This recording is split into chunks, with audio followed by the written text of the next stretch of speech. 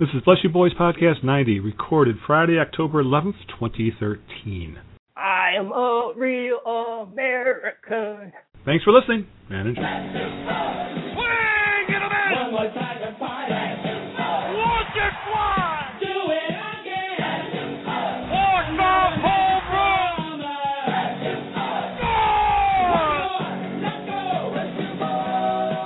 Do it again! It's the miracle finish we were looking for! Do it again! One more time, let's got him on strike! Way back in right! That ball's got a chance!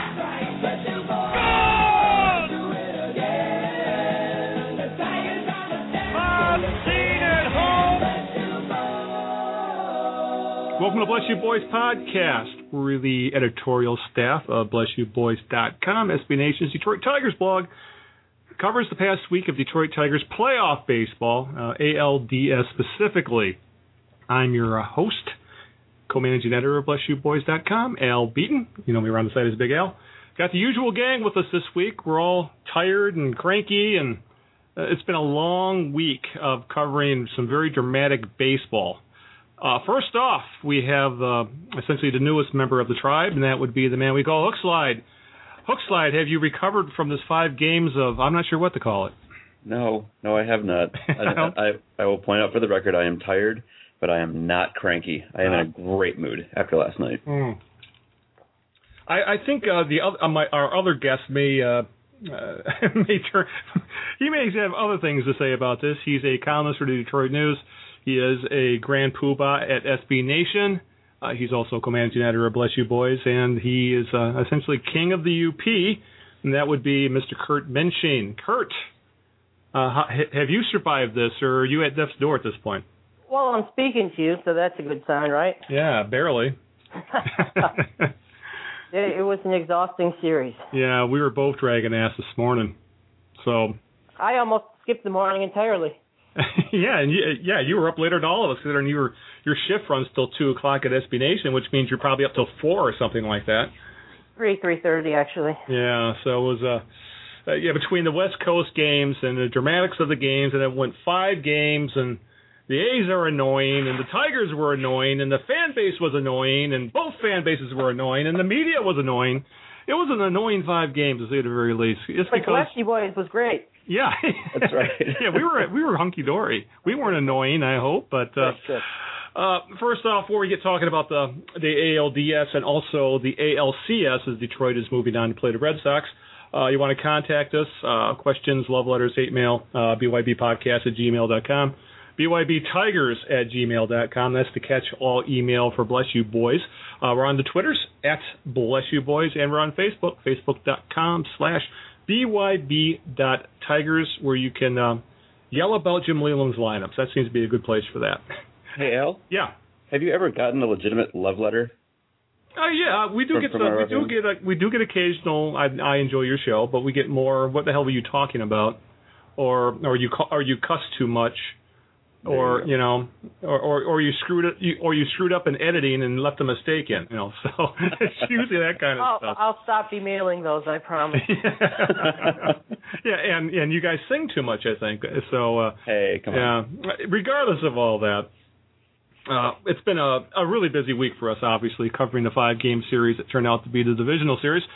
And since we last talked, obviously lots happened. In a nutshell, this has been the past week. The Tigers seem to be underway to a sweep. They were left for dead on the side of the road with fans wanting heads to roll and major changes. Then they scared the living shit out of us, and then they're finally on our way to the ALCS in a relatively easy win. So we covered the damn gamut over these 5 games, from this team is great till I want Leyland fired to, oh my God, Justin Verlander owns the Oakland Athletics, and it's on Wikipedia to prove it. So, Kurt, I know we most of us predicted a 4 or 5 game series, but I don't think any of us saw it going down the way it did, though. I mean, this was ridiculous at times, especially Game 4, is just how dramatic the series ended up being. I don't know. I thought my prediction was pretty good. Well, what did I say? It would go 5 games and it would not be fun. And yeah. I think we can say it went 5 games and many of them were not fun. Game 2, everyone says instant classic because, Verlander went 8 innings and Sonny Gray pitched awesome. And instant class, not for us. Yeah. We were the losing side. It was not an instant classic. It was just exhausting and depressing. Yes.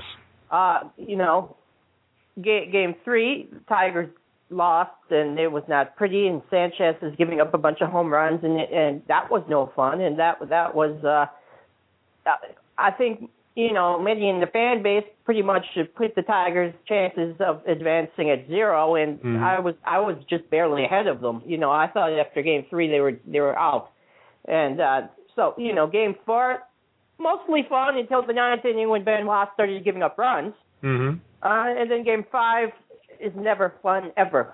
Even when you win. Yeah. Well, keep in mind though, Game 4 wasn't fun in the 7th. Well, more like the 8th inning. Come on. That was absolutely death. That was like I almost had a heart attack. I know we were chatting during that, Kurt, and we were both at death's door. Well, you expect when the bases are loaded and there's no outs, a run is going to score. Yes.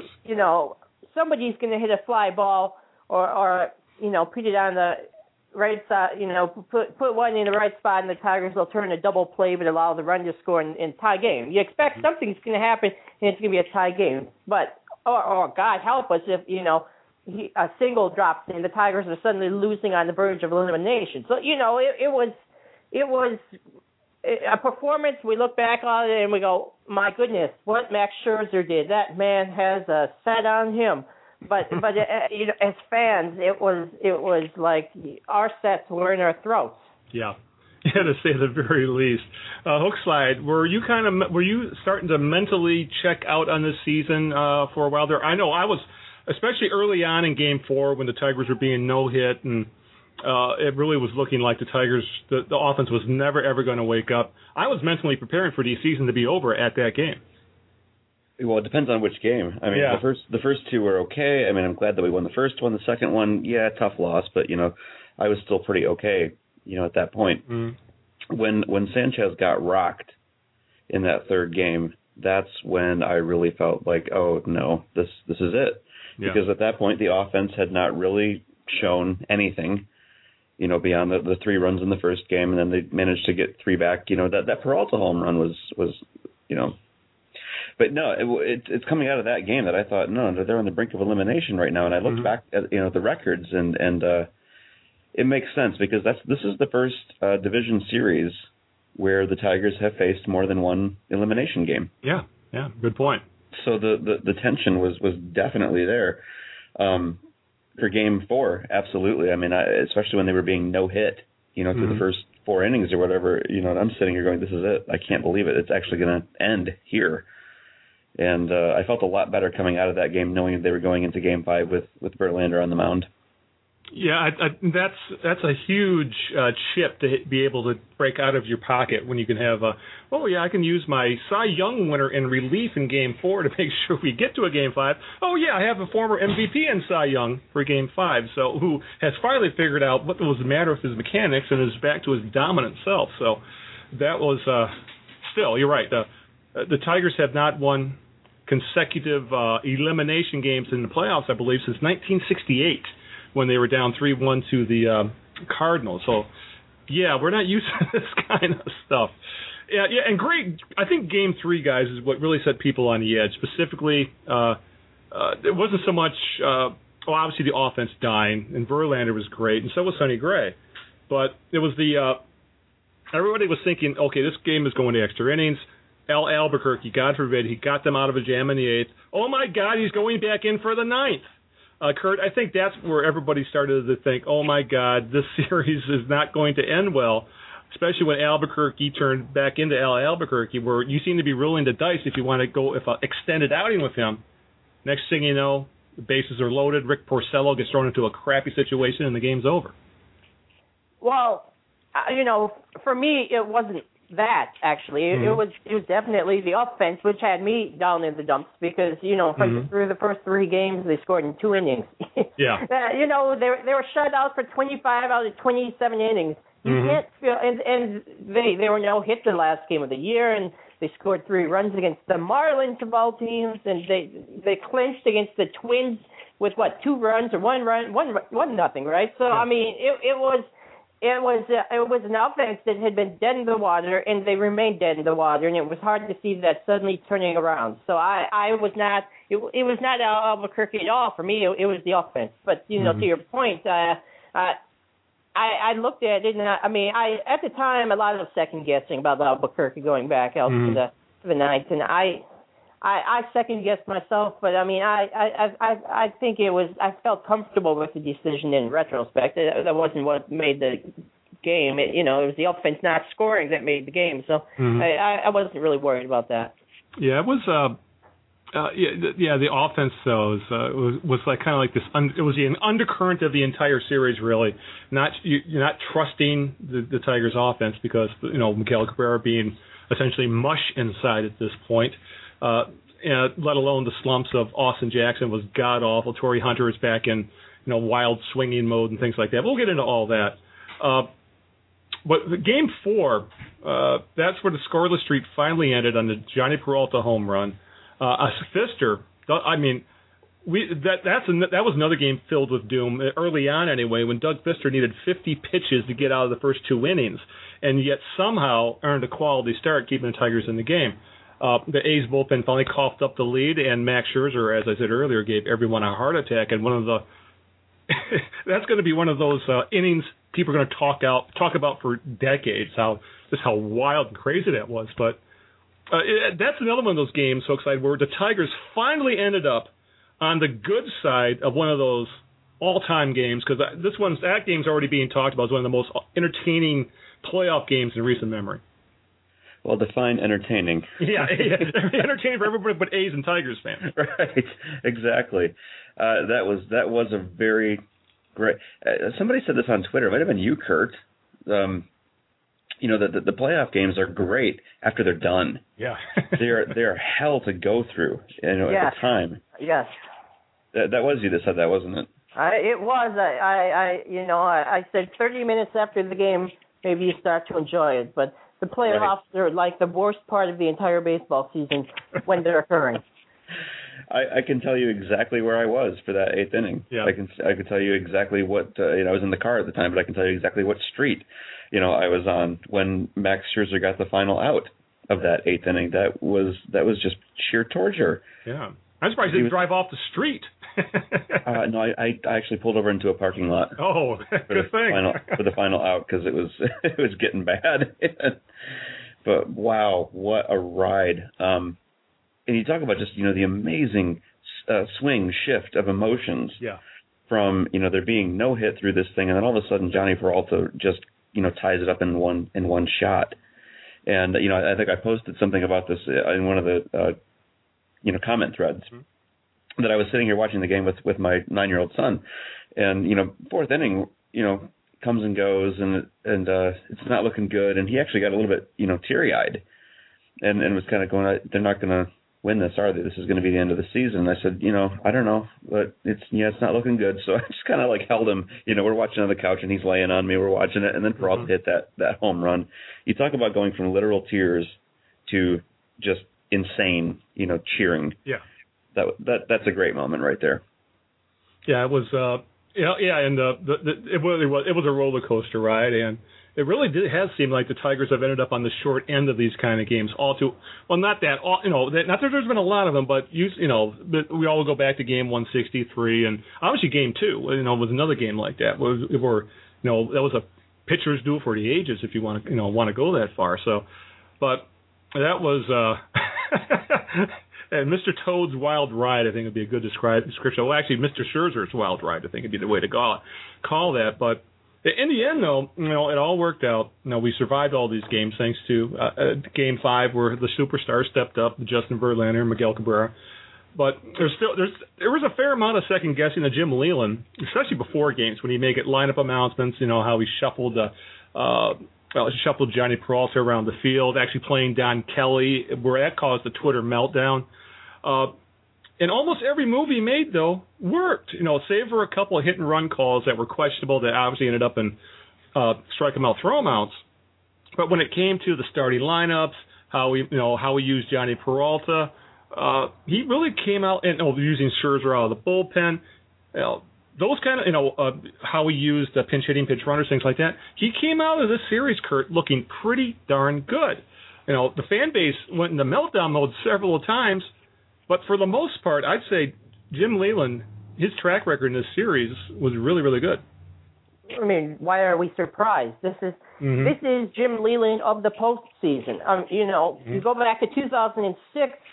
Junior varsity versus the Yankees, Leyland pulled him through. He's doing crazy things like using Alexis Gomez in the lineup, and Gomez is hitting home runs. And Don Kelly, Mr. October, for Pete's sake, in the past 2 years, he had a key home run against the Yankees 2 years ago, I think it was. It was the game. It was the game 5 of that series. Right, and he helped win a game last year in the ALDS, and this year, people. I said it on Twitter. I said Patrick, Tiger Dog 1, our good friend, isn't going to like it, and indeed he was bitching and moaning like mad at anyone who would get near his Twitter account. But I said Patrick's not going to like it. I like this lineup. I like what Leyland has done. Why? Because I like Don Kelly more than Andy Dirks defensively, and I don't care what people think. Some people say, well, he's just a utility player. Why aren't you using your natural outfit? I like Kelly's glove better. I think we've seen Kelly's glove is better over the past several years. And offensively, neither of them are a threat. But hey, look, Kelly had 2 hits against Sonny Gray in the first game, both infield. But he had good swings, better than pretty much anybody on the team. And he walked twice in this game. So I mean, clearly it worked, and I thought it would work. And I told Patrick before he returned to Detroit after that awful game too. Patrick and I were emailing, and I said. And I was commenting on a story that he wrote, and I said I would like to see Peralta at shortstop because we're not getting anything out of Iglesias. And so it made sense. Why do you want Peralta playing in that cavernous outfield in Oakland when your shortstop isn't helping anyway? So it made sense to move Jhonny at shortstop. So I liked every single move he made. Like you said, in-game moves where he does stuff like, hit and run. Well, never hit and run with Austin Jackson at the plate again. Yeah. But I think Leyland just he has this touch, and so I approve of pretty much anything he does in the postseason. Yeah, I know when we were chatting yesterday, I put it like this: when did Andy Dirks become a difference maker? The way people were treating the switch, it's like. Neither one of them had been very good at the plate, but I was with you. The way Don Kelly had been swinging the bat, he looked better at the plate than Andy Dirks at this point. And plus, defense, especially in that carnivorous outfield in Oakland, I want the best glove as possible out there. So, but there was still a lot of second guessing that actually worked that we can talk about. HookSlide, specifically Max Scherzer. After winning Game 1, he was expected to be the starter in Game 7. Game 5. But were you surprised that when Jim Leyland announced, if I need him, he's available in relief in Game 4, and then he actually went out there with them? Because the disaster that could have happened there, if you, as good as Scherzer is, he rarely pitched in relief. If that decision had gone the other way and Scherzer had blown that lead, Jim Leyland, he would have. I would have hated to see the meltdown over that if something like that happened. So it worked out because there was a lot of guys that were saying, a lot of media were saying, yeah, use Max Scherzer, but start him. But once again, Leyland knows better than us, I believe, and it paid off again in this. Well, I mean, you got to understand that in the postseason, tensions are high, and every move counts. Counts for double, in fact. And there's a little psychological thing that happens in all of us in high intensity situations like that. Where we're not in control, so it's much easier to second guess this person who is in control. And even guys like me who don't typically second guess Leyland, he was driving me crazy this entire series. But it's just the tension talking at that point. Bringing Scherzer, out of the bullpen that day, I thought that was a stupid move. Mm-hmm. And I haven't really kind of reevaluated, whether it is or isn't, because I don't look at the results. Just want to say, was it, at the time the decision was made, was it a good one? And I had seen the quote from Max Scherzer when people were saying, will he start that game on a low amount of rest? And Scherzer, I read the quote from him saying, I'm not physically capable. Mm-hmm. I can't do it. And so I read that to mean, the guy's tired. Yeah. He hasn't rested his arm yet. And so when they were talking about then bringing him out of the bullpen, I thought, no, come on. That's not a good move for somebody who's telling you, I'm not physically there yet. And I think, that instinct is maybe proved a little right. If you go back and look at the 2 innings that he pitched, I don't think he had his best stuff. Yeah. And he did give up a run in the first inning, and then he got himself into that bases loaded problem in the second inning that he pitched. So, yeah, good move, bad move, probably not a good move. It worked out. Yeah. But I'll tell you what, the one time this year, maybe since I've been watching Tiger baseball since Leyland started managing, the one time that I've actually was mad enough that I said, fire him, was when Jhonny Peralta hit that double in Game 4, and then he pulled him out and put Andy Dirks to pinch run. And it was still only I think the 7th inning or something like that. And it was still only a tie game. And I thought, you moron, you just took out the one bat that's actually doing something that, Hardy hit a home run in this game and now just hit a double and you pulled him out. Oh, I was furious. I'm over it now. So. Yeah. And plus Dirks did score.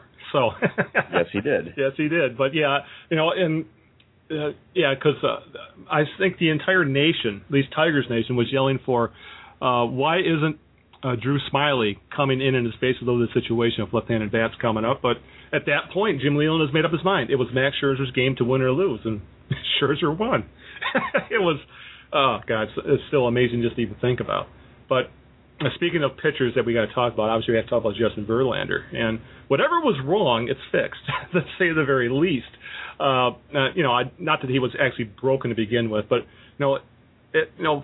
when you look at the overall numbers, Kurt, with Justin Verlander this year, he wasn't awful. He was good. Maybe not. He wasn't it wasn't his 2011, 2012 self, but he was still a damn good pitcher. Especially if you look at the advanced metrics, WAR and things like that.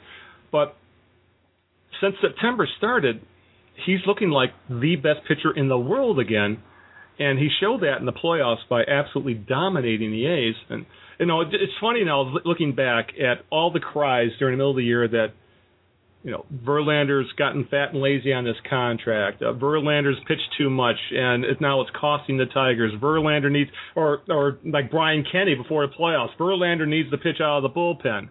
I think it's funny that, we're not hearing from those people anymore. Well, I think every fan should be a little bit more like me, but yes.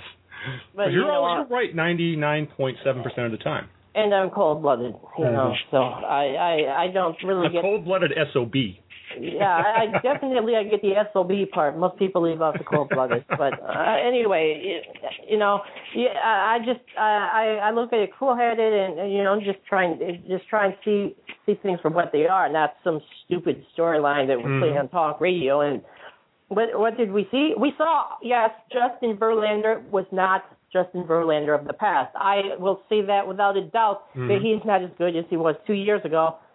To be expected, that was a year that few pitchers in the history of the game would be able to put together. But he was not as good. He had issues. He raised question marks. But advanced stats said that he's still one of the top 12 pitchers in baseball. Exactly. He would have been an ace on almost every single team. It just happened that his team had the eventual Cy Young winner, Max Scherzer, and the ERA leader, Anibal Sanchez. So when you got those guys pitching next to you, it's going to look hard to be human, So, but Verlander, all along, people, is he worn down? Is he fat? I say, it's mechanical. As soon as he clicks this in, watch out. And whoops, he clicked it in just in time in September, and he's pitching his best of the year at the time. When do you want him pitching his best of the year in April or May, or do you want him pitching his best in the year in October?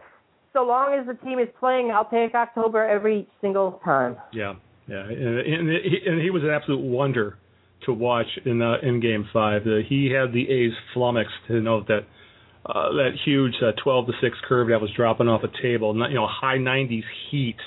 The A's didn't know where it was coming from. It was just an amazing performance to watch. And let's hope that those mechanics remain clicked in the next series, because if so, that is the Tigers' big advantage in this upcoming series, which we'll talk about. Obviously, we have to talk about a little bit about redemption for Jhonny Peralta, HookSlide, and so much for being rusty after his 50-game suspension. There was a lot of people out there saying, he's not going to be able to come back and hit. He sat too long, but he pretty much carried the Tigers' offense for a point in the middle of the series. He was the only guy swinging the bat. He was a top run producer in the series, and he was playing out of position the vast majority of the time. If you want to make a narrative out of this, out of the ALDS HookSlide, Jhonny Peralta is a pretty damn good one. Hey, I called it, didn't I? Yes, you did. We talked about this weeks ago. So what's going to happen? Is he going to make the playoff roster? And I said, yeah, he's going to come in and he's going to be the decisive factor. And then the fan base isn't going to know what the hell to do. Yeah. At least that part of the fan base that said he shouldn't be coming back, after his suspension. But you're absolutely right. Out of the total 15 RBIs that the Tigers have knocked in during this division series, he's got 5 of them. Yeah. I mean, that's good for 33% of the whole team. Batting 417, I think is the number in this series. Yeah, I feel so much better with him in the lineup. Yeah. And seeing what he did, once he was in the lineup and starting to produce, I thought, wow, this series might have looked a little different if he had been allowed to play in games 1, and 2. But because like I said, he's one of the consistent swingers right now. Well, let me ask you this. There was a lot of controversy over his moving back to shortstop for Game 5 and benching one of the best glove men in the game in Jose Iglesias. Right. Did you agree with Jim Leyland's call on that?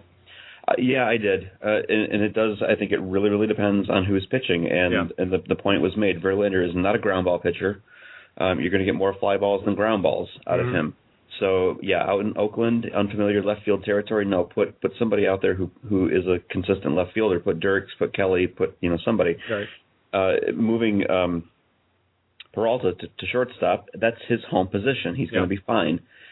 I'm not even convinced that how do I want to say this? Yes, Iglesias is so much more slick there at that spot, but Jhonny Peralta's not, error riddled, either. He was an all-star shortstop, so okay, maybe he won't get to a couple of those, diving plays, but it's not like he's going to bobble the ball every time either. So I'm completely comfortable with him playing shortstop, even if Doug Fister, is pitching as a ground ball pitcher.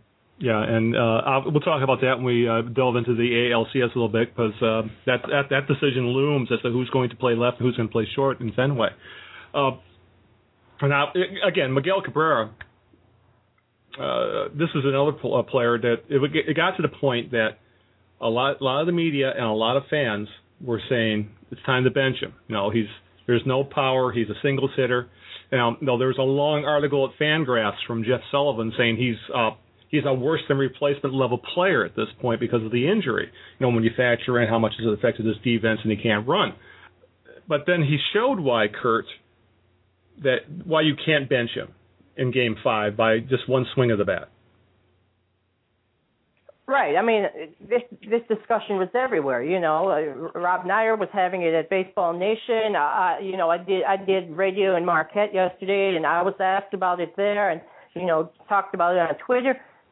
It's one of those things where you just go, the baseball move might be to take Miguel Cabrera out of the lineup, but you cannot do that. It is impossible. You do not do that. That goes against everything to take him out of the lineup. I saw the argument. He's a singles hitter. well, that was probably it. That was really the argument because he was actually hitting the ball, unlike most of his teammates. I said if anything, you can drop him in the lineup. It's not going to happen. He's your MVP. He's hitting third. But I said if anything, you drop him in the lineup. But that I did not think you took him out. You know what are you taking him out for? You take him out. Move Jhonny Peralta to third, play Andy Dirks or Don Kelly? I mean, is anyone seriously going to tell me Andy Dirks and Don Kelly are a better option than Miguel Cabrera? I don't think so. I don't see how you put that argument together with a straight face. I just don't. So I said, look, I understand this baseball argument, but no, Miguel Cabrera, he's playing, he's batting third. All of the discussion is just academic. And like you said, why do you have to play him? Because he could do something like what he did yesterday. Yeah. My fear is that he turned his entire body to mush on that one swing, but he was able to play the vast majority of the game, and he did it pretty much with his entire upper body. And that's really why you got to keep playing him in Fenway, because he could very easily just pop a few balls over that little league outfield fence, even though it's 30 feet high at Fenway. So. It was great to see, the guy's probably playing through a huge amount of pain. I don't even want to think about how much this guy's hurting at this point, but he's really, really shown why he's one of the best players in baseball when he's able to do things like that when he probably should be in a hospital bed at this point. We got to talk about Austin Jackson just because his numbers were brutal in the ALDS. He was 2 for 20, 13 strikeouts, which set a new 5-game series record in the division series. His OPS was 293. I don't think you can even do that on purpose if you tried. HookSlide. What has happened to Jackson? We've seen him go into funks before, but this funk is over the top. Wait, and you want me to fix that? Yeah, fix him, please. Well, I'll tell you what's wrong with him. No, I have no idea what has caused this suddenly seemingly random slump. I mean, the guy always had a propensity to strike out. Yeah. His career, I think, average is somewhere around that 25% mark. Mm-hmm. Yeah, and he led the team this year, even for all those sluggers they have. Sure. It might be a little higher, a little lower, but that's still, that's 25%. That's 1 out of 4 trips to the plate. You're going to strike out. But that series, the ALDS series, 65%. Yeah. a 65% effing strikeout rate. How do you do that? And I started to look at the pitch-by-pitch data because Sonny Gray just owned him in that second game, but their first matchup together. Got him all 4 times on strikeouts, and I'm starting to look at the pitches and saying, okay, what's his problem? Is it the fastball? Is it the slider? Is it the curveball? It's everything. And I feel like the guy gets up there, and if he swings, he misses. If he shows some patience and takes the pitch, it's a called strike. Yeah. So he is just getting, he's getting hurt bad on every, I did put up a post on the site a couple of days ago comparing him and Uncle Crisp. Yeah. Just kind of looking at pitch-by-pitch data and saying what's Jackson's trend right now. And part of it is that he's just not being patient enough. He's not taking enough balls. He's taking an average of 1.5 called balls per at bat. So he's not getting himself ahead in the counts. He's hacking away and missing at a lot of stuff right now. It's kind of a mess. I'd kind of like to see him just go up there and take 20 pitches in a row and just not swing. Just get the walk, get on base. That's where he's got to be. Well, let me ask you this: do you got to keep playing Austin Jackson, or do you contemplate if he starts to struggle against Boston? Do you make a move? No. You got to keep him in the lineup, and this is kind of the theme that seems to be emerging whether you're talking about Cabrera, or Jackson, or even Verlander, for that matter. We're talking people that hit a certain slump, but we know what they're capable of doing. We know what their average, the mean is, if you will, what we can expect out of them. You don't take these guys out of the picture because you never know when they're going to, not regress, but progress to what they're going to be. When is Verlander going to become Verlander? When is Cabrera going to become Cabrera and hit that home run? when is Jackson going to finally snap out of this? You don't know. So you don't take him out of the lineup. Yeah, and let alone I don't want that defense removed from the game. Exactly. Especially if you're going to end up playing Jhonny Peralta left field at some point. And of course, Torrey Hunter does a good job of scaring us all at times in right field. Even he's not the player he once was defensively, to say the very least. But now let's move Peralta to center field. Yeah, hey, why not? I would not be surprised if someone on Sports Talk Radio made that suggestion. Yeah, I'll call them tonight and suggest it. Yeah. And the scary part is there will be a caller somewhere that will agree with you. So,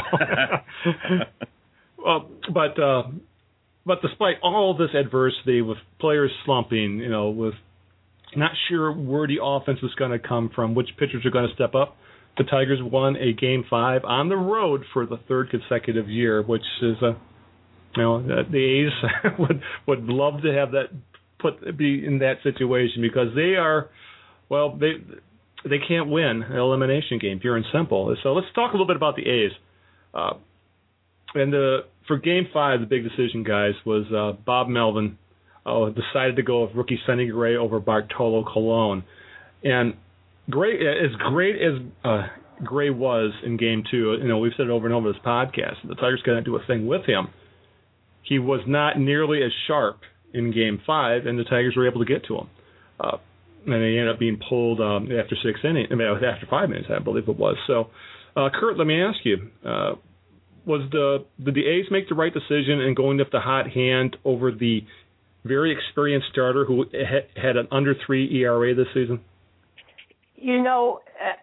A lot of people thought it was obvious Gray, but if you looked at it and you look back at Game 1, other than starting the game a tad bit slow and giving up 3 runs and the first 3 guys getting on base, Colon was just really, really good the rest of the game. And, how much was that Colon and how much was that the Tigers' offense still slumping? I don't know. But, people who thought it was a no-brainer that you take Gray because Colon gave up some runs, I did not agree with that at all. Beyond that, Gray, I don't know that there's really a wrong answer here. People might look back and go, the wrong answer was Gray because he lost, but I don't know that there's a wrong answer here. Gray pitched phenomenally in Game 2. He's pitched extremely well for his 13 or 12 whatever games it was in his major league career, and I think everyone assumed he was going to pitch pretty well again, and I think you would have to say he did pitch pretty well again. He only gave up 2 runs, and he left the game after breaking his finger, or the bone under his thumb. But so I don't think there was the wrong answer here. Oh. And HookSlide, looking back on it now, obviously, as they say, hindsight is 20/20. Game 4 was, and they had it in the bag. The Tigers were being no hit. They were up 3-0. That they have to be looking at themselves now and say that's the game. We should have won it right then and there. Especially when we blew that huge opportunity in the 8th inning, leaving the bases loaded with nobody out. That right there, I'm not one to say that that's a game to shake off. Because big players, they do that. They're able to shake off bad losses. But considering their past history in playoff series, unable to get out of a Game 5, you got to wonder if that was playing in their head, saying we just pissed away the series when we lost Game 4. I don't think so. As far as it being, in their heads, no, probably not. I think it's just the circumstances. The facts of the matter are you have to win that Game 4 against Pfister, not because for some mystical, magical reason we can't win Game 5, but because going into Game 5 in 2013, you're facing Justin Verlander, and he has absolutely owned the A's, not just in playoffs, but even throughout the rest of this, through the 2013 regular season. And I said, I was one of the biggest critics of Verlander all year long and saying he's barely outpitching Rick Porcello. But even I said he needs to start against Oakland because that's the one team that he's really good, against that team. So, you're right. Blowing that opportunity in the 8th inning, Game 4, bases loaded, nobody out. Yeah, that's where they lost it. Yeah. Because that assured that they were going to go face Verlander in Game 5, and that's bad. As we saw, that was one of those games where, I was nervous, yeah, but as I was watching Verlander, and especially in those first few innings, and seeing that he had it, that this was looking like the old deja vu all over again. It was just like Game 5 of last year.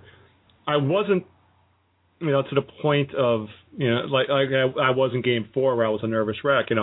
Verlander was so good, so confident, doing it so effortlessly.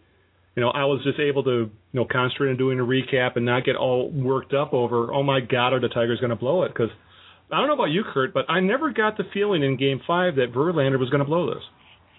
He's Verlander. Yeah. You only need to say more than that. Mm-hmm. Yeah, exactly. Okay, then I will. Jeez, Al, you're really No. Well, let me ask you. Well, let me ask you this. Bringing in the closer, bringing in Joaquin Benoit in the ninth. People went nuts over that. They wanted to see Verlander get the complete game. And it was interesting that this is one of those times where nobody had the facts as to why that decision was made, but at the time it looked dumb. Hindsight, now we know what happened. Actually, Jim Leyland had a very legitimate reason for making that change. Yeah, I think Verlander was tired, wasn't he? He admitted it. And if Verlander is saying it, then wow. I didn't think... I don't think he would admit when he had the flu, for Pete's sake. Yeah. So, so it was a good reason. Like everyone else, I wanted to see him go back out in the ninth, but I don't think I was as concerned about it. I know there's some Benoit fear because he hasn't been quite as crisp lately, but, I don't think I was concerned about it. But from a fan standpoint, yeah, I would have loved to see Verlander go out there, but hey, this is a guy who will admit when he thinks that somebody can do the job better. I mean, that's leadership there. Yeah.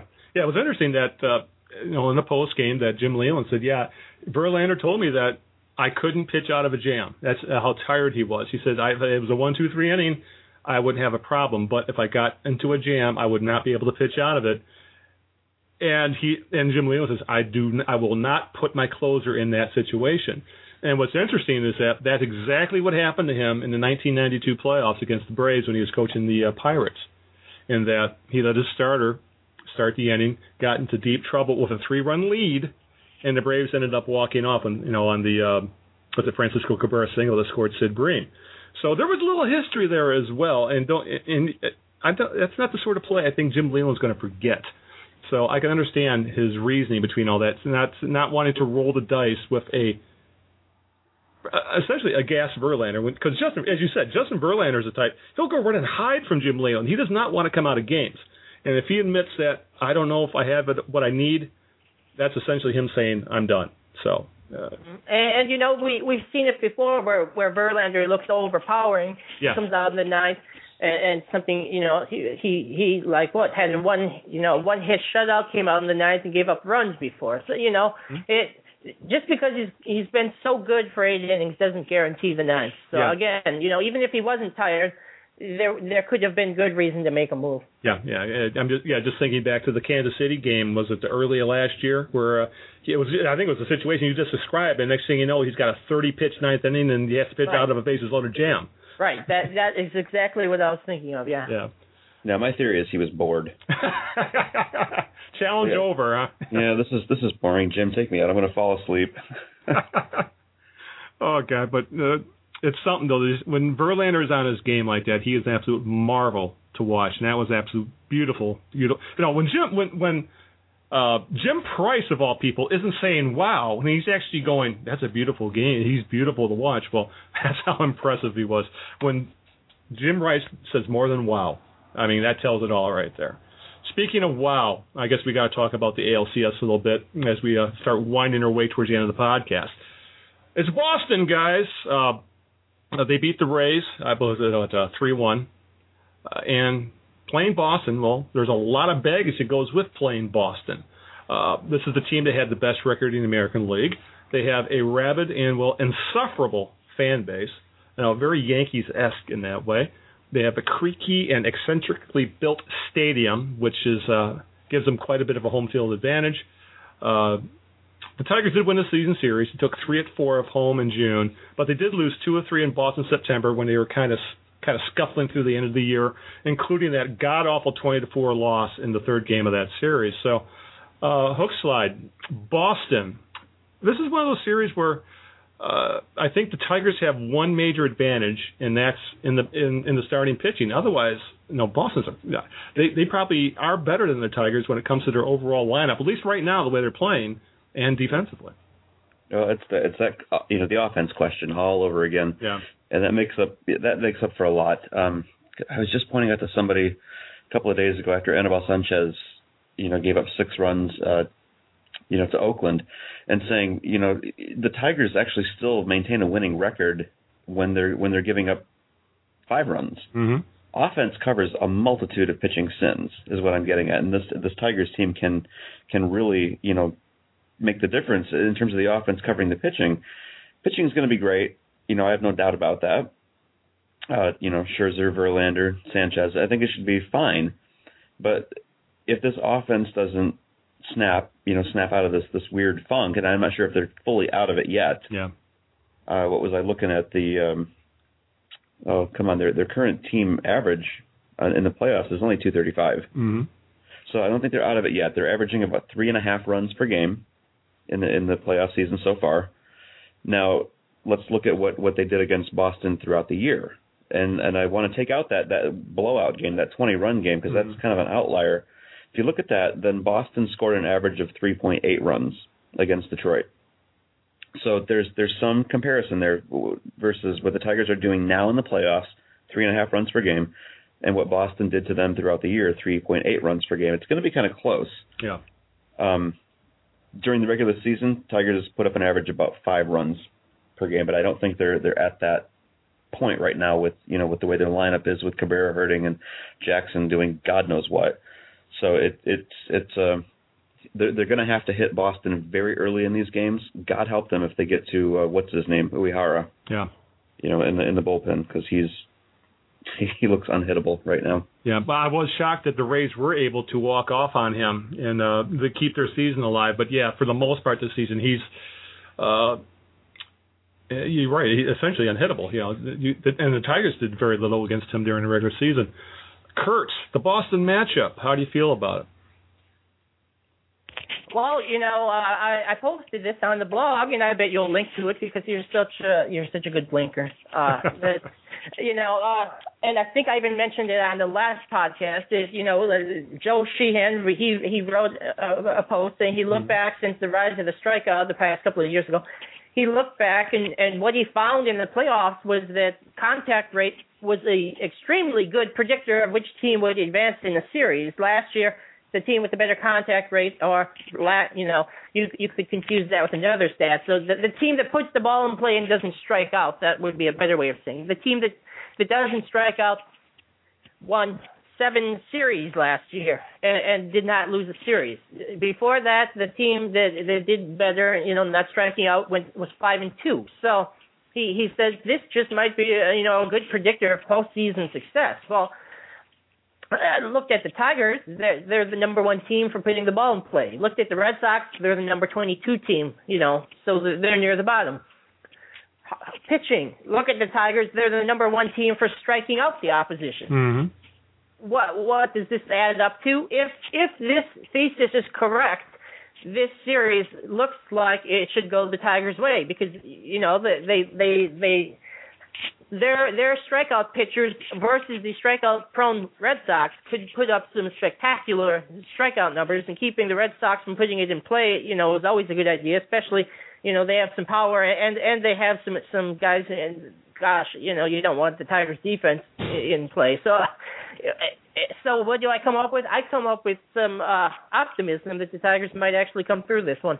Yeah. I think if you look at overall throughout the season, these are probably going to be the 2 best teams in the league right now, and this has been building all year. These are the two best teams in the AL. It's a mano a mano to see who goes to the World Series. But this is this fly in the ointment, I guess, sort of, and that would be, what are the Tigers going to do in left field, Kurt? Jhonny Peralta in left field, they can't use him if the Green Monster can. He's got to play shortstop. So the odds, do you think we'll see the same sort of lineup we saw in Game 5 against the A's in Game 1 in Boston Saturday? Well, let's look back at the history of the Green Monster. Who used to play in front of the Green Monster? Manny Ramirez. Yes. So, if Manny Ramirez is playing in front of the Green Monster, I think Jhonny Peralta can play in front of the Green Monster. You need Jose Iglesias. You need his glove. You need him to kick some butt against his former team. So I played Jhonny Peralta in left field. I don't even think twice. Well, even with that goofy wall, Jhonny Peralta could play about at the 200-foot mark. Essentially, be a rover at that. He'd be almost an infielder anyway. HookSlide, let me ask you about this. What do you do with the left field shortstop conundrum? Do you agree with Kurt? I don't necessarily agree, I guess. I know that Green Monster is kind of a weird, it's a weird variable, and I'm not sure that any left fielder plays that wall very well except for the Red Sox left fielders. So, what do you get with Peralta versus Dirks? What's the real advantage? I don't know. I'm looking over the starting staff's ERA numbers against Boston this year, and I'm seeing a lot of fly ball type stuff going on. I'm not sure I'm comfortable with Peralta out there, I guess, in unfamiliar territory. But you can't take his bat out of the lineup. God help him, you got to have him in there. So I guess when it comes down to it, again, it gets back to the pitching. If you're looking at Doug Fister, lots of ground balls, maybe that's when you want to go ahead and put Jhonny in left field. But where does that, I guess, I have to look at the rotation and see where that lines up in terms of where they're playing. Because I don't think Fister is going to end up pitching in Fenway, is he? No, it doesn't look that way. If it spells out the way it's looking, it's going to be Sanchez and Scherzer in games 1 and 2 in Boston. Yeah, so I think in those cases, I would go ahead and put Jhonny at shortstop, at Fenway, and do without Iglesias' glove, for those first couple of games. But if you're going to pitch, Fister, go ahead and put Jhonny in left. It's fine. It'll be in Comerica. He can go back out to left field and go from there. Yeah, I guess I tend to lean your way there, HookSlide, just because of if he wouldn't play Jhonny Peralta at the Oco, and as big of an outfield that is, it's not nearly as tricky as Fenway. I have a hard time believing Jim Leyland would throw Jhonny Peralta out there, but then again, you never know. He's made some ballsy moves so far in the ALDS. Maybe he'll make even ballsier decisions in the championship series. Like starting Scherzer out in left field? Yeah, hey, there you go. That's ballsy. Come on. But, God forbid. The only problem is that if Peralta's at shortstop, that means Don Kelly, we'll have that damn Don Kelly or Andy Dirks argument again, and that gave me a headache in Game 5. I don't want to go through that again. God forbid.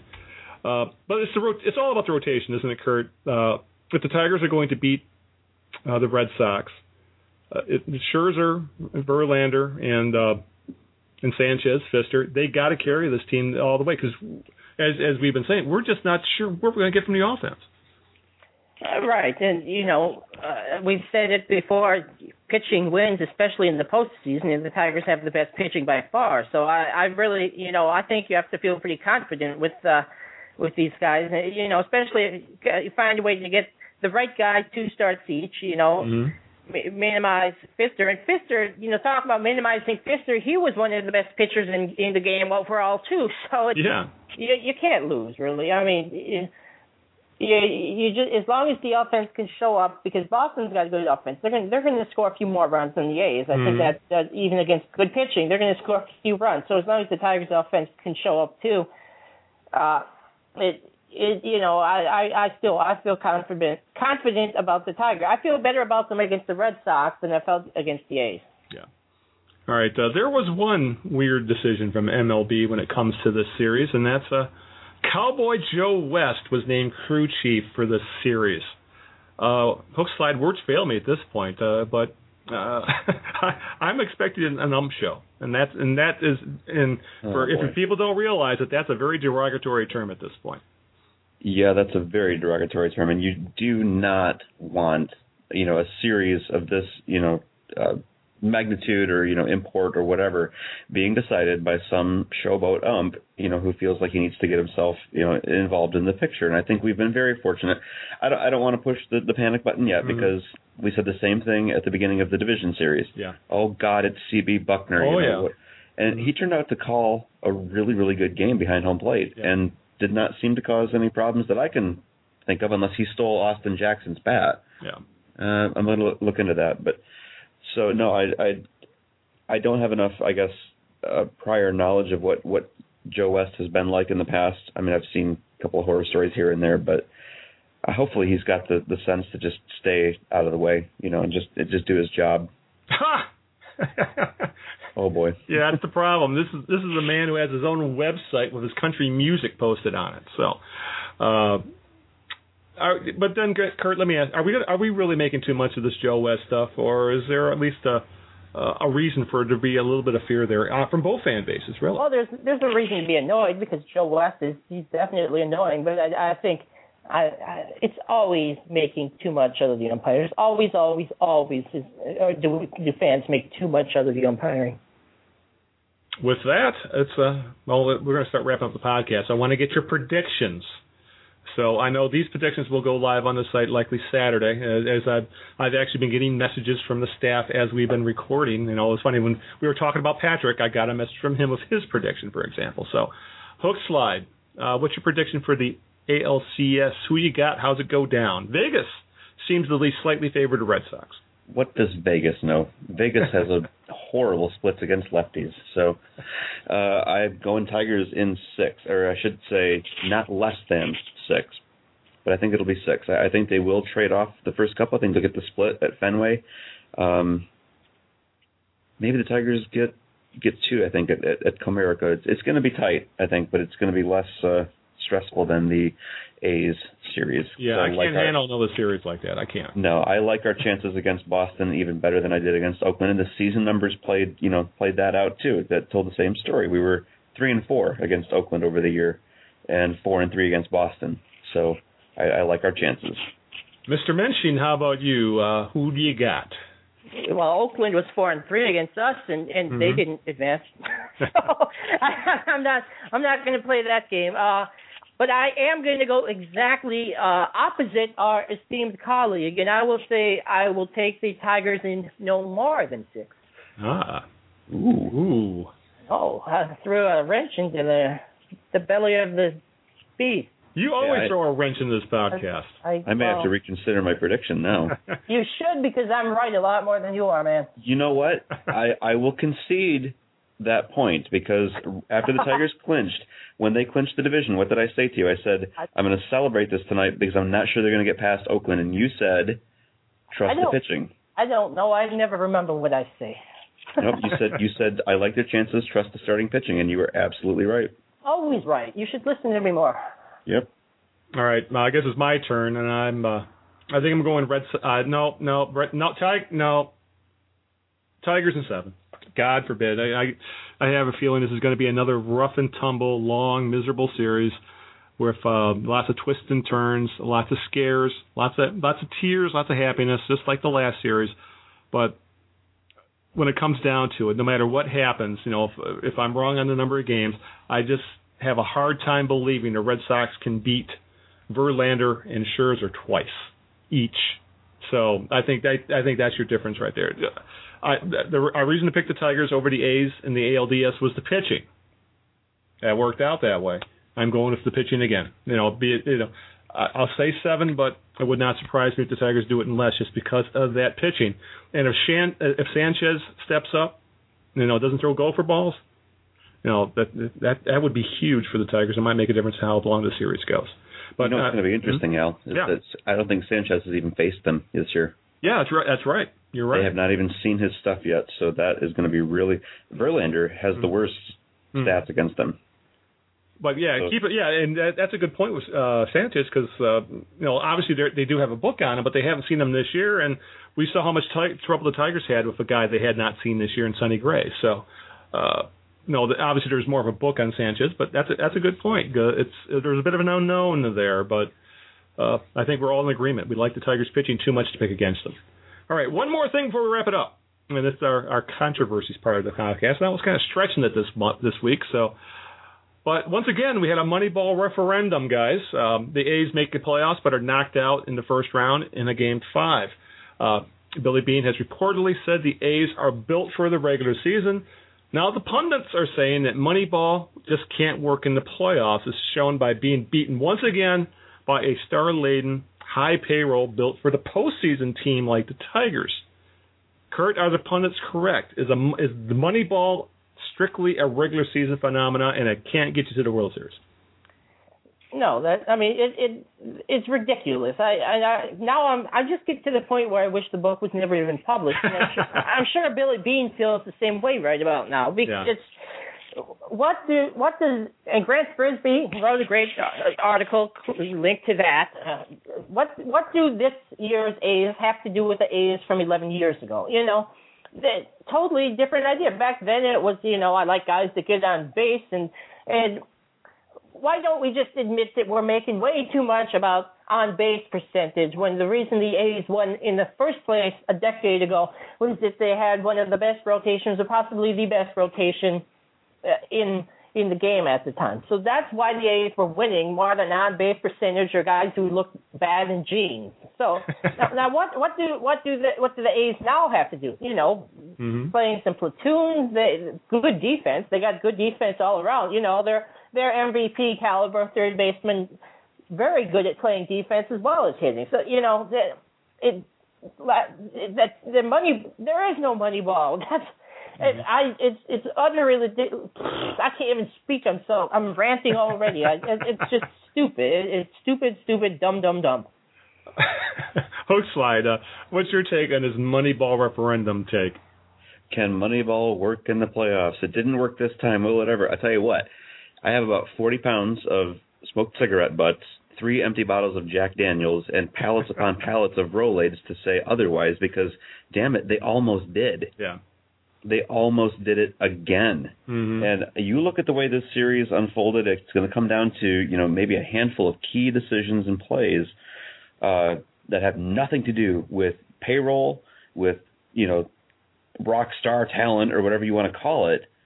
No, this was a very close series that could have gone either way. It has nothing to do, it has everything to do with the fact that it's a 5-game short series, small sample size, roll the dice, anything can happen. It just happens to have gone, the Tigers' way the last couple of times against Oakland. But, like I said, if the Tigers didn't pull out what they did on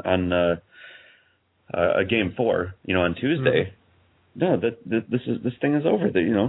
The A's hurt themselves by having to go face Verlander, but come on. You look at how back and forth that game was. No, it's roll the dice, completely roll the dice, small sample size, anything happens, has nothing to do with the payroll. Yeah, you pretty much took the what I was going to say right out of my mouth there, HookSlide. It's just that these short series, anything can happen, weird sample size stuff happens, goes down, and put it this way, Josh Reddick doesn't swing at that out of the strike zone changeup on a 3-2 pitch, the series might be completely different. And Moneyball didn't make Josh Reddick swing at that pitch. Max Scherzer did. So it's I'm with you guys. This is Moneyball made a good story, but as Kurt said, often ignored is that they had the best rotation in the game back then, and plus they had an MVP in Miguel Cabrera. They kind of forget that as well. So. There was a lot more going on there, and just we signed beer league guys who have high on base percentages. So I would just hope it gets put to rest, but it's not going to, just because the A's are never going to have a big payroll until they get that stupid stadium mess figured out there. And you could do a whole podcast on the absolute mess that is going on between the A's, the Giants, Oakland, San Francisco, and San Jose. That's a huge zit on the back of Bud Selig's MLB baseball ass. And the entire thing stinks. Yes, including the sewage in the dugout. and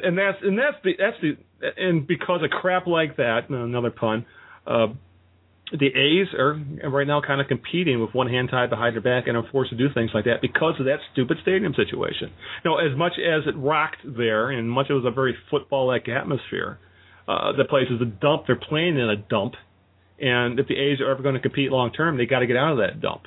So we'll see what happens there. But, I think we're all in agreement. This Moneyball narrative is just another bullshit media narrative. All right, let's wrap it up. As we're all tired, we're all cranky, and we got to do this all over again in a little over 24 hours as we're recording this on Friday afternoon. And we're just cranky and tired. Well, two of us are. And I know, I was just going to say, HookSlide's not cranky. Kurt and I are. But you guys always are. So. Yeah, no kidding. So let's wrap it up. Final thoughts. HookSlide. Anything that you want to say before we call it an afternoon? No predictions or controversies or anything. I'm just going to say, I'm having a great time as a Tigers fan right now. We made it. We made it through that horrifying gauntlet, that challenge of the ALDS with the A's. We're through it. We get another nice long series to sweat it out again. But wow, what a great time to be a Tigers fan, and had a ball last night. It was. On my way home, I'm trying to think now. They'd already started the game, probably 2 or 3 innings into it on my way home, and I realized I don't have champagne. Yeah. And I thought, do I stop and get the champagne? Because at that point I wasn't really sure how that game was going to unfold, and was I really expecting the Tigers to win? And I said, you know what, screw it. I am getting the champagne. I'm going to show a little bit of faith in this team. I'm getting the champagne. We're drinking this tonight, and it turned out we did. So. I love it. Yeah, and just to throw that in there, HookSlide, you have a son who's at the perfect age for this kind of stuff, where he's going to essentially become an insane fan of this team for the rest of his life. Well, he's not the right age for the champagne. Yeah, so let's clarify that. Yes. he's at the right age to be, yes, absolutely sinking his teeth into Tiger baseball right now. Yeah, because my first real taste of this was 1972. I was in the stands the night the Tigers clinched against the Red Sox at home at Tiger Stadium. I would have been 10, 11 years old, and it was that weird strike season where the Tigers ended up winning the division by half a game because the Red Sox, I believe, played one less game that year. But being in the stands for that and watching, this is back in the day where the crowd just tumbled over the fence onto the field and started tearing up turf, and something I'll never ever forget. And if I wasn't going to be a Tigers fan after that, it wasn't going to happen. Obviously, I became a diehard because of that, much because of that season. That era of Tigers' last hurrah, where I was old enough to at least be around to remember it. Kurt, yeah, I'm sorry. Go ahead. That's just because you guys will love this, because I got up this morning. First thing I saw in my inbox from early this morning is he had actually emailed me from school. And all the email says is Tigers win, followed by about 25 exclamation points. It says, yes, and Miggy hit a home run finally, Boston Saturday. Yep. So there you go. There's a 9-year-old to take on the whole thing. There you go. Exactly. To be able to see stuff like this through a 9-year-old's eyes, oh, my God. Kurt, anything you want to add? That sounds like how I blog, actually. Okay. Well, I promised you something, so I'll have to. Oh, God, here we go. It's down and it hurts inside. Dun, dun, dun, dun, dun, dun, dun, dun.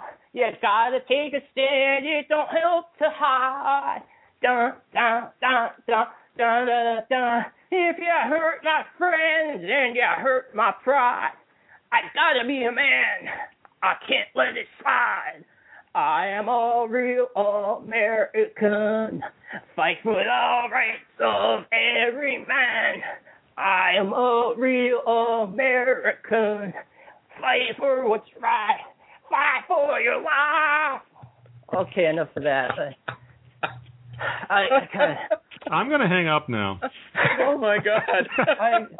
I promise. I promise, and I follow through on my promises, no matter how stupid it makes me look to everyone else. Who did you promise that to? Al. I didn't tell him what I promised. No, you didn't tell me what it was going to be. God forbid. Al, this is your fault. Yes, it is. If I told him, he would have kicked me off the podcast right before that moment. And I had my finger on my mouse ready to hit the red button to hang up. Oh, my God. That was epic. That was so epic. Maybe we have a new theme song. You should open the podcast with the real one, because God help us. No, well, see, that's the difference between us. I'm older than you guys, and I wasn't that era of. I'm not even going to go there. I'm still flabbergasted. Oh, Jesus. Thank you, Kurt. Just like this point, the connection here is that I compared Max Scherzer to Hulk Hogan. Yes, I am aware of that is Hulk Hogan's song. Oh, my God. And Hulk Hogan. I'm speechless. The only reason I ever watched wrestling as a kid, Hulk Hogan. Absolutely. I was a George Animal Steel fan, so enough of that. All right, let's. All I want to say is, thank goodness, TBS's coverage of the series was so bad. I mean, I enjoyed the pre and post games. I enjoy Keith Olbermann. I take the politics out of it altogether. The guy's a great broadcaster, and I think they did have a very eclectic group of analysts there with, Dirk Hayhurst and Tom Verducci, and so there was a lot. I found that entertaining. I enjoyed that. But the coverage of the games itself was god-awful brutal. There was missed camera shots, weird graphics, such as the graphic in Game 5 where, if necessary, it was spilled Mitzelplick or something. And every once in a while, there would be moments of clarity where Dennis Eckersley or Buck Martinez would say something lucid and smart, but the vast majority of the coverage was... it was awful. And the problem is I was stuck listening to that just because of the way my setup is here at home, that, I do everything, when I recap as the game is going on, and I have the TV broadcast on the screen. And long story short, I was unable to, I could not sync up the radio call of Dan Dickerson with the TV, because, Dickerson was ahead of the TV, unfortunately. So I had to suffer through the TBS broadcast. And all I can say about the TBS broadcast was, when they make you look forward to Joe Buck and Tim McCarver, that tells you how awful it was. So I wish I was in the shoes of Kurt, because I know Kurt was able to listen to Dan Dickerson the entire series, but when I got stuck with the Three Amigos. But, I had a lot more fun. Yes, you did. I did the same thing. I skipped the TV, honestly, because I couldn't get it to sync up. I said, screw it. I want Dickerson. Yeah, and but that was the one problem is that Dickerson, at least in my case, was so far ahead it was almost ridiculous, like 15 seconds, something like that. It was a huge amount, and I tried it and go, no, this is gonna, I can't. I'm stuck listening to the Boneheads and TBS. But regardless, the baseball was fun. I just, and at the very least, it gave me some stupid quotes to use in recaps. But regardless of all that, I'm actually looking forward to Joe Buck. He doesn't annoy me as much as McCarver. And this is the last couple series we'll ever have with Tim McCarver. So I guess we got that going for us. Did either of you catch the MLBN coverage on Monday? That wasn't too bad. I thought it was all right. It was a lot better than TBS. Yeah, I would have preferred to hear rather than Matt Vazarian, it was Bob Costas. Bob Costas doing the play-by-play, but it was okay. It was a lot better than the TBS broadcast, I'll say. Other than Porcello. Yeah, that's what I was asking. I wondered if you guys caught that. If you were everybody caught that. Yes. Yeah. But Porcello. Vic Porcello. So I think it's time we Porcello the hell out of here. So let's wrap it up. HookSlide, where can they find you online? KurtSingsTheHits.com. I'm going to GoDaddy right now to buy that URL. I already own the domain. In the last 5 minutes, I bought it. So it'll be really popular. Well, yeah, at least for... I have a lot of fans. I have a lot more fans than either of you guys. You can find me on Twitter at HookSlideBYB. Hey, just telling the truth. What truth is that? I can't handle the truth. And on Facebook, facebook.com/HookSlide.BYB. Yes, all right. And Kurt, other than KurtSingsTheHits.com, where can they find you? I'm just going to hang out there. All right, KurtSingsTheHits.com is it. And, of course, he can also be found at, usually behind the @BlessYouBoys account, and also occasionally running the SB Nation MLB account on Twitter, as well sometimes in front of the BlessYouBoys account. Indeed, and Rob as well, who does a lot of work with the SB Nation MLB account. And you can always find me on Twitter. Actually, I've been a little more active than normal on there, at least during games, and that is Big Al, BYB, on Twitter. And, of course, you can find me exhausting myself every night doing all these recaps, which have gotten absolutely out of control in the playoffs. The last two recaps, I think, were almost 9,000 words combined. So. Holy crap! Yeah. Actually, the Game 4 was 4,500 and Game 5 was 4,000. So that's why they seem to go on forever, Kurt, because they don't go on forever. I don't write that in a week. No, you don't. But that's not by choice. Yeah, well. Yeah. All right, let's wrap this up because, at least one of us is happy to be here. So. Me. Yeah. So with that, no, we're all having fun, and actually, this ended up going a lot longer than I thought it was because Kurt and I were like, let's make this short, and we're going on normal time anyway. So. If I mentioned that I have to use the bathroom. And you have to go to work, so we got to wrap this up. So until this time next week, hopefully we'll be talking about some playoff victories from the Tigers. This is Al Beaton saying good afternoon and good luck, along with HookSlide, ALDS champions, woo! And Kurt Mensching. I am a real American. We're all real. No, we're not all real Americans. Only Kurt is the real American, and it'll stay that way on the next Bless You Boys podcast. All right. That was fun. Yep. It's down and it hurts inside. Dun, dun, dun, dun, dun, dun, dun, dun. You gotta take a stand. It don't help to hide. Dun, dun, dun, dun, dun, dun, dun. If you hurt my friends and you hurt my pride, I gotta be a man. I can't let it slide. I am a real American. Fight for the rights of every man. I am a real American. Fight for what's right. That's good advice. Thanks, big fella. Let's say you just bought a house. Bad news is, you're one step closer to becoming your parents. You'll proudly mow the lawn. Ask if anybody noticed you mowed the lawn. Tell people to stay off the lawn. Compare it to your neighbor's lawn. And complain about having to mow the lawn again. Good news is, it's easy to bundle home and auto through Progressive and save on your car insurance, which, of course, will go right into the lawn. Progressive Casualty Insurance Company, affiliates, and other insurers. Discount not available in all states or situations.